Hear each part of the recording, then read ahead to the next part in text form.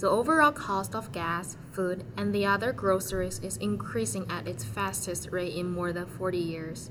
The inflation rate hits 8.5% in March, which was the fastest increase since 1981.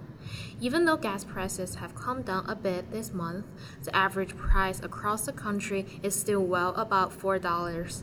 The mobile gas station at the Commonwealth Avenue shows $4.50 per gallon.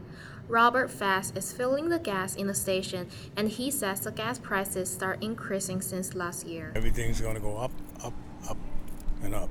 When Biden became president, he closed down the pipelines. Before he became president, pipelines were open. He shut them down because they claims it's fixed the environment, climate change, something to do with it or something. Less money in my pocket. So I just drive less and walk more. For somebody, a working person that got to go to work every day, that's more money out of their pocket. But it's not just gasoline.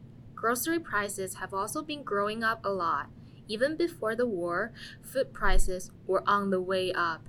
Brian Charles is shopping in the Star Market. He says not only the prices are going up, but some items in the market are also out of stock. Everything's much higher. I think it kind of plateaued in the fall for groceries. But the other thing is a lot of different types of items were always missing.